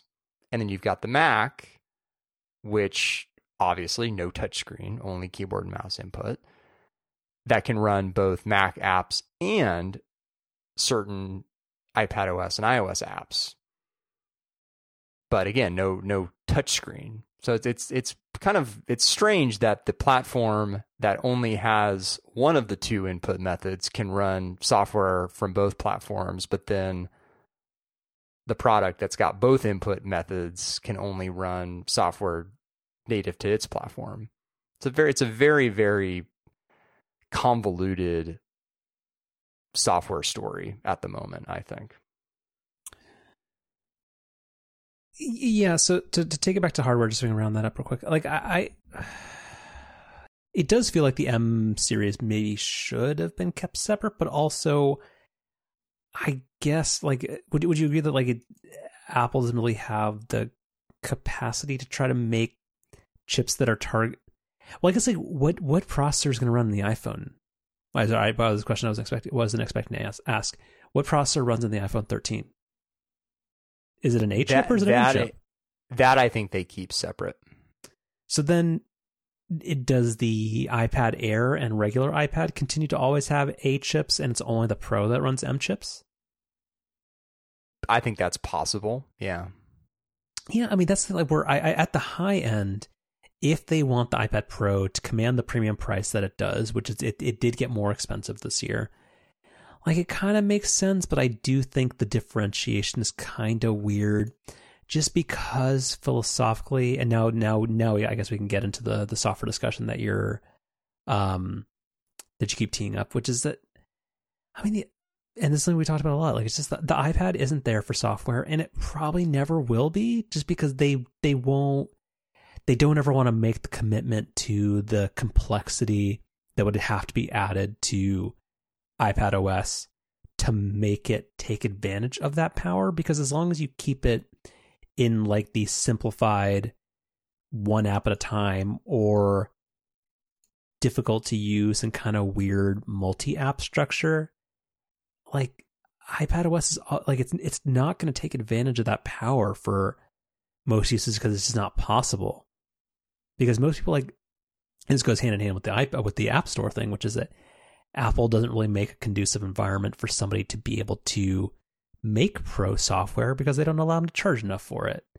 So, like, yeah, they've made a really, really powerful device, and we haven't even talked about the mini LED thing, which only applies to the gigantic one, but allegedly that one has a bigger, brighter display now with a better dynamic contrast ratio. But for the most part, this was a story about, hey, it's got 5G and it's got the processor from all these Macs that everybody loves now. But yeah, the software story of the iPad hasn't really changed in 2 years, and even when it did, they didn't really do anything with, like, was it what was the last redesign of iPad OS? Was it iOS 12? When they kind of rethought multitasking for like the third time? Yeah, I think so. Where yeah, like it's still kind of a mess, and they made a thing where you can dance on one foot and somehow try to copy and paste stuff by putting 4 fingers on the screen. Like, they tried to make stuff more like rich and like have like power user features, but like none of it really stuck. And sometimes if you're a Mike Hurley type or a Federico, you can remember how multitasking is supposed to work, but it kind of doesn't. And I don't know, like, so it's a challenging situation where, like, yeah, the hardware is awesome, the software is less so, but also I'm eager for WWDC, but I don't ever think they're going to put the work in or allow themselves the complexity of a computing environment that would afford like greater productivity. Like, cause Jason keeps talking about like, hey, like, when is Logic and Final Cut Pro 10 gonna arrive on the iPad? But is that type of stuff really geared towards touch? Like, I don't know. Are they going to make a thing where they say, hey, yes, you can use this, but only works if you have it in a Magic Keyboard? I don't think they'd ever do that. I don't know. This is very scattered, but I agree to your point, which is that the software story leaves a lot to be desired, and also kind of questions why this exists. Because, like, yeah, I can run Safari faster now. Cool. I feel like there's this conversation every single year around this time of year in the lead up to WWDC, which is, surely this is the year that they rethink software on the iPad. Like, surely this is the year that iPad OS, gets a big revamp, and that people have especially been thinking that once Apple made the decision a couple years ago to, start formally calling it iPad OS instead of just lumping it into iOS. And it never happens. Like, year after year. I mean, and last year was like so classic where, it was like, geez, we got the trackpad support like in a 13 point whatever release. Surely then, iPad OS 14 is going to be this huge release, because they had to get the trackpad stuff out of the way first, because there's going to be so much else to talk about. When in practice, what I think actually happened was Apple had so much else they wanted to talk about at WWDC with, Apple Silicon, that they basically wanted to get the iPad out of the way beforehand. You iPad people didn't even get widgets. I love it. I mean, yeah, exactly. So, on one hand, it just feels like we're just, here we are again, right? Like where we think that, iPad OS is bound to get some big updates. But on the other hand, like it does kind of feel like, gosh, this has got to be the year. Like, I mean, they even did the thing. But the year for what? So they even did the thing again this year that they did. So when they launched the previous, big iPad Pro revamp a few years ago, or a couple years ago, whenever that was, and they included USB-C, they did exactly the same thing that they did yesterday with Thunderbolt, which is they added it to the hardware, and then they had no software story. They're like, hey, we added this port because why not? But like, we're not going to tell you like anything cool you can do with it. And then very slowly, Apple's, added functionality to that USB-C port. And it feels like they're going to do the same thing with the Thunderbolt port. But I mean, gosh, surely that's got to happen sooner, right? Like surely at WWDC, they're going to have to talk about something you can do with that Thunderbolt port. Something like better external display support.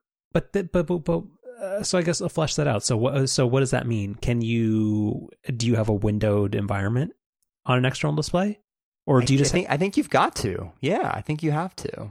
Can we make a gentleman's wager on that? I don't ever see them introducing the concept of windows other than some type of that funky slide over thing on an iPad.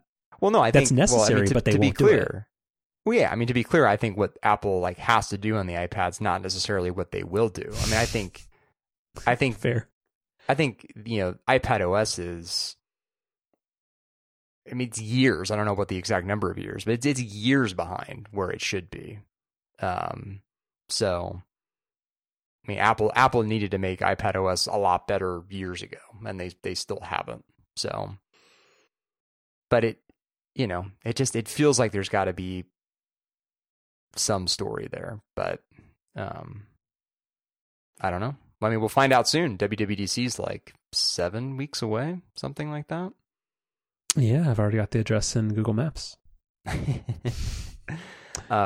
guess one of the last things here on the iPad, which is also kind of a last storytelling or framing thing they did in the event, which I thought was really interesting, which is when they started talking about the new fancy display, which I think, as you pointed out earlier, is only in the bigger versions, not in the 11-inch.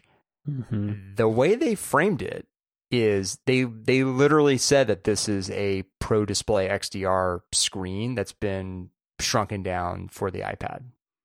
And that's where they then talked about like the need for mini LEDs instead of like standard LEDs. But they even had like an image of the Pro Display XDR and basically implied that they took that screen technology and then shrunk it down to the iPad, which is really bizarre framing because, well, it's also not accurate. I was going to say, like, it's not really accurate, and it's just it's kind of shitty for both parties. Like, it's shitty for people who bought your $5,000 display that you're now implying is available in a $1,000 device. And it's crappy for your iPad users because they're not really getting exactly a Pro Display XDR in the iPad. I don't know. I thought that was a weird connection that Apple made. And they're calling it, a Liquid Retina XDR display. It's because they've run out of ideas with that type of, like, they're just pushing. And it's so strange too. I mean, not to keep harping on the same point, but like who was complaining about their iPad screen? Like, who was sitting there looking at an iPad Pro display and being like, God, this is garbage. Like, they really need to update this display. It's strange. Yeah. And it's partially that they've refused to do OLED technology, even though it's entirely possible, and Samsung has done it already in a tablet. But yeah, like, again, they're just grasping at straws of ways to command the price that the iPad Pro does without having anything that really necessitates what the power is for. I mean, and that's pretty much it. Like, and then they, in the last thing I guess I'll say about this, which is that them trying to co-opt like any like halo effect or like cachet that the Pro Display XDR has is then exacerbated by if you now have it in this like the cafeteria tray sized iPad, and then you have this gulf between that and a $6,000 screen. It now even highlights even more the fact of, well, why isn't there just like a regular old screen for people who want it on a Mac? So you can put this amazing technology in $1,100 iPad, and it somehow is the same thing as a $6,000 desktop computer screen. But if I want something for my M1 MacBook Air, there's nothing for me. Yeah, Apple's display story is super strange. We actually did forget one other iPad feature that's probably worth talking about, which is, well, the features is called Center Stage. Oh, and it's okay. Enabled by this new ultra wide front facing camera that the iPad has. So, you know, a complaint by many has been the placement of the front facing camera on the iPad, which is basically oriented for holding the device in portrait as opposed to landscape. And, you know, so there's been some rumor, speculation, wish casting that maybe Apple would move the front facing camera to a horizontal orientation, or you know, maybe they'd even have like two cameras on the device.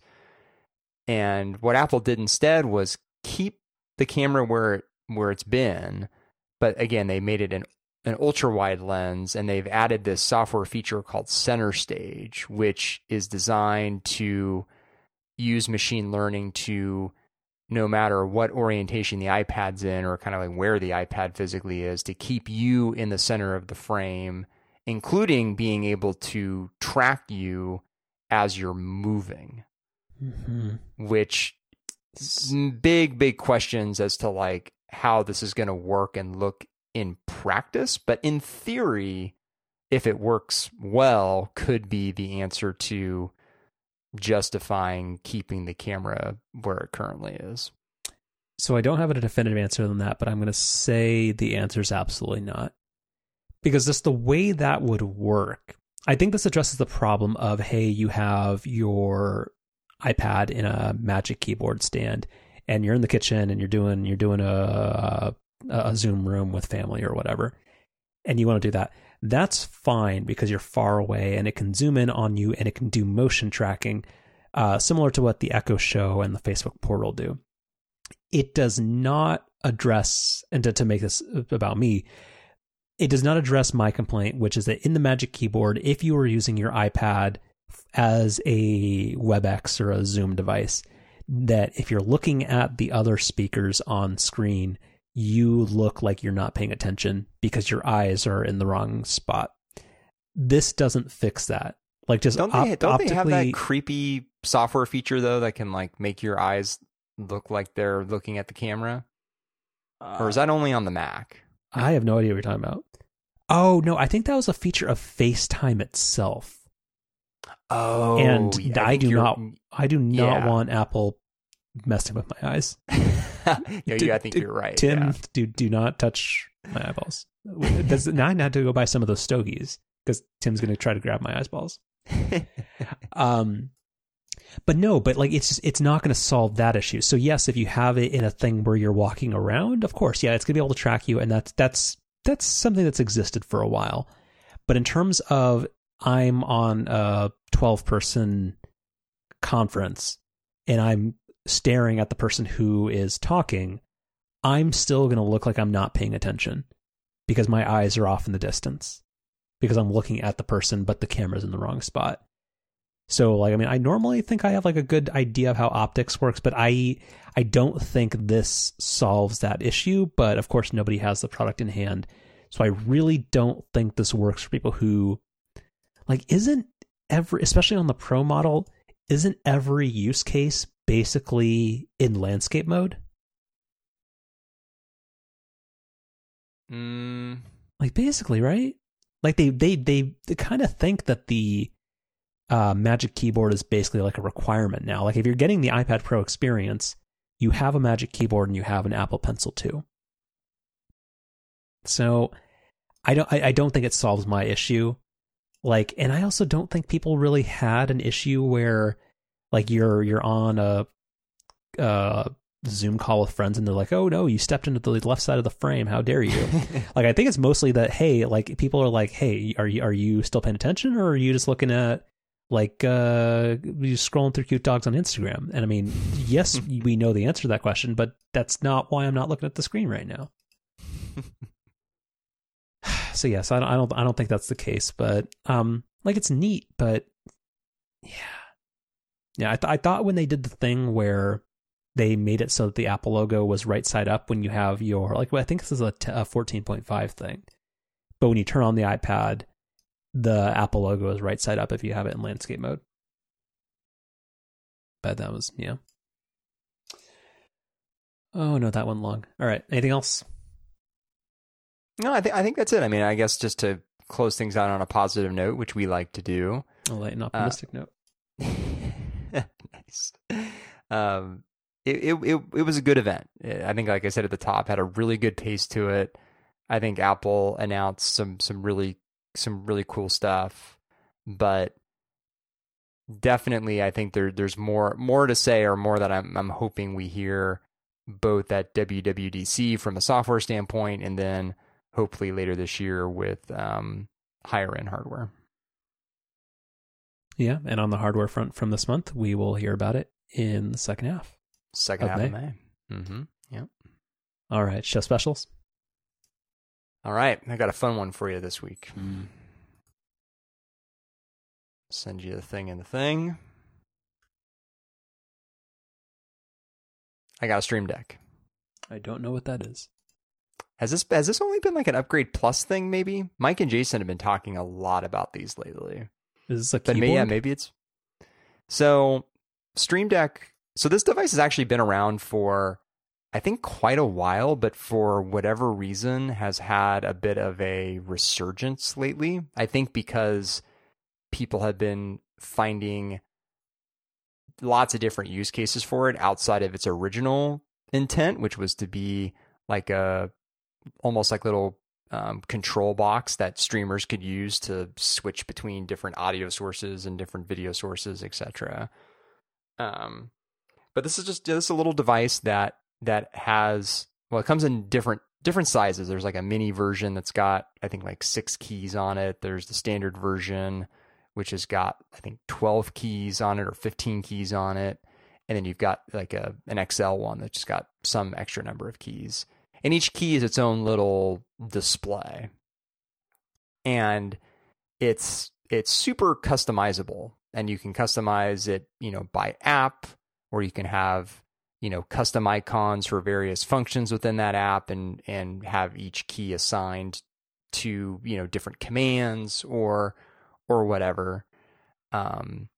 So, like I think Jason's talked about how he's mapped a bunch of like home automation stuff to his, and there's like a million different use cases for it.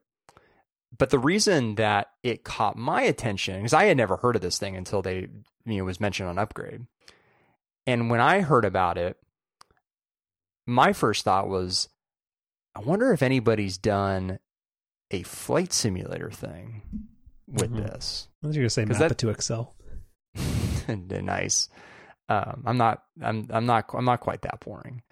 And sure enough, a little bit of Google searching, and I'll send you a link to this too. Not that this is going to be all that applicable to you, but there's a little piece of software out there very smartly called Flight Deck, where I should try to find the creator of this, because this is a cool app. So I guess I'm not a gamer, but are these called macros? Like, does Flight Simulator have macros, or what is this? What does this let you control? Like macros, not really like the word I'd use for it. It's like, what's really cool about a device like this is, so like I'll give you like a really simple example of like think about like landing gear in Flight Simulator. where, you know, if you want to have a key mapped to landing gear to lower or raise your gear, you can, use a button on your keyboard, but you got to remember what that is, because there's obviously not going to be like any indicator as to what key it is. Or you could, and this is a little bit easier, I guess, you could map it to a key like on your joystick or your flight yoke or whatever you're using. But in both of those cases, you still have a limitation around, like, if you wanted to check at a glance if your landing gear was up or down, you wouldn't be able to do that. But with a device like the Stream Deck, and then coupled with this flight deck software, not only do you have a quick, key for that, which is like visually labeled landing gear, it also has a little green or red light on the icon to indicate whether the gear's up or down.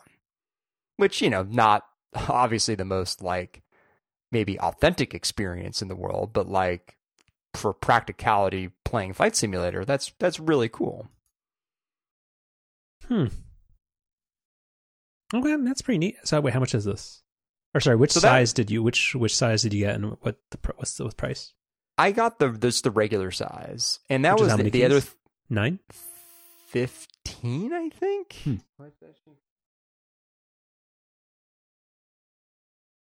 Yeah, it's 15. That was the other thing I thought when Jason and Mike mentioned it on an upgrade. I thought like, oh, this is probably really expensive. $150. So not terrible. And each individual key is like a screen? It is. Mm-hmm. That's pretty neat. Does it have Mac support? Yes. Mm-hmm. Mac and Windows. Yep. Yeah, it's really cool. And there's a Stream Deck Mini, which I think is maybe $100, $129, $100. And it's, so like the thing is too, it's like, it's crazy customizable. Like, this whole flight deck software, like that's something that I could theoretically do on my own. Like I could go through and do everything that it does. Like it's basically just saving me the work of having to create custom icons and having to go through and like mapping out all the controls in an intuitive way. But it's something that I could do on my own, and just highlights how customizable this is. Like you can really sort of use it for almost anything you want to, and for any kind of software you want to. And I did not know that Elgato was acquired by Corsair. Well, I didn't know that either. I think Corsair is the people that used to make flash drives, maybe. So yeah, I mean, this has been a really neat addition to my Flight Simulator setup, because the yoke I have, it's got some buttons on it, but again, you don't get any sort of like real like feedback from them, or any kind of like, I guess, like status from them. There's also not all that many of them. And so, what I've done, which I think I also did like when I was a kid playing Flight Simulator, like you kind of just end up in the situation where you've got your yoke, and then you basically kind of like put your keyboard kind of like on top of it or kind of nearby, and then you've got all your keys for different controls just memorized on your keyboard. But the Stream Deck is a much, much better experience, because you've got the visual feedback as to what key does what, and you also have the added functionality of then being able to have that key change, like the icon change based on the status of whatever you're controlling. It's really neat. And then last question, is there a way can you like multiply it? Is there a way to have like, there's no button that makes it show like 14 additional options, is there? Well, that's basically how Flight Deck works, where... Oh, okay. So that's... Got it.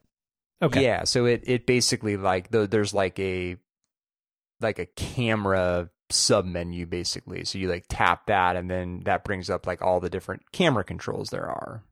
Oh, I doubt this would work for Lightroom, but that actually would be kind of cool. Oh, I'm sure if you Google search Stream Deck Lightroom, I'm sure there's different stuff that people have done. Neat. And the one downside, which Jason also points out, is that the software is not great. Like the Elgato software that it comes with is not great, but that's what a lot of these third-party tools can kind of help you not have to deal with. Yeah. All right. Well, I don't have one yet, but I guess this is a tease / maybe.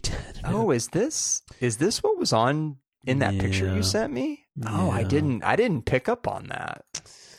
Yeah. So, Mr. Casper hater, I can't. Oh no, I hate. I went. Casper is Tempur-Pedic is having to undo what a year and a half of a god awful Casper mattress has done to my back. Wait, you bought a new mattress? I mean, I don't want to be creepy, but yeah, no, I hate. We haven't talked about this. Well, yeah, because it's not a tech pick. I hope there's no technology in it. Yeah, you didn't buy one of the fancy smart ones? No, I don't want one of those hospital beds. Or like, because they're also really expensive, I think. Well, no, but this thing where there's like some sleep number thing that's got like the old person thing where like you can watch Jeopardy in bed because it lifts up the backside of it. This is getting very off topic, but anyway, but I'm trying to undo one. I'm trying to fix my sleep, and we're going to talk about that next week when there's a slower week. But there's a lot of both analytics and technology approaches that I'm trying to take towards that. But I don't know if you remember this thing came out like 2.5 years ago. It's been out a while, yeah. And apparently they jacked up the price because I was looking at The Verge about it, and they were saying it was too expensive when it came out. And back then it was like $70. So it got more expensive, but starting at $129. Uh-huh. Wait, what is starting? Oh, because you can buy more than one. I see. You can, and you're a sucker not to buy more than one. So. Oh my God, you have two of these? I put a thing in the thing. What'd you put in the thing? 7:15 p.m. yesterday. What did I miss something? So I got my little thing with my Apple Watch stand, my Echo Show, and one Casper Glow light, and my Kindle, and I got the other one on the other side of the room. Is this threaded somewhere? How does Slack work? And here we go. Oh, I guess I didn't. I mean, A, I didn't pick up on the fact that this was a glow light, and 2, I didn't pick up on the fact that there were two of them. Mm-hmm. So yeah, so I don't know. Still, I've had them for about 2 or 3 weeks. Cautiously like it. So, well, I guess before we're running long. But I have a question. Have you ever you have Hue lights in your bedroom, right? Correct. Have you ever experimented with like the lights coming on, like either with like the sunrise scheduling or at a specific time? Yes. Is that currently the case? No. Both me and the lady friend really, really did not like that. Yeah. So my apartment has a lot of natural light, but I kind of like, I'm somebody who, we'll talk about this next week, but these have 2 things. So one, they're not smart. And again, this could be a next week topic, but they're not smart. Like they're Bluetooth, but they just have an app. There's no way to link them into Alexa or do anything like that. But basically the gist of it is that you can flip it over and you can determine how long you want it to be at full brightness and then gradually dim to off, like either 15, 30, or 45 minutes. And I have found that that's very, very nice for kind of unwinding before bed and just reading until the light goes out and then you're done. Like I find that to be very nice. And you can also schedule it to be like, hey, like just over the course of 30 minutes, brighten to full brightness, and hopefully that will make your first alarm easier to deal with. And that is also kind of not bad. So there'll be more on this next week. But this is definitely not a chef special, but this is people go look at it before next week, and so that way they're less judgy. Kind of not bad, and definitely not a chef special. Put that on the box, Casper. You know what, they've got reviews on this webpage. I do not think this thing actually has 172 5-star reviews. But yeah, it's okay maybe.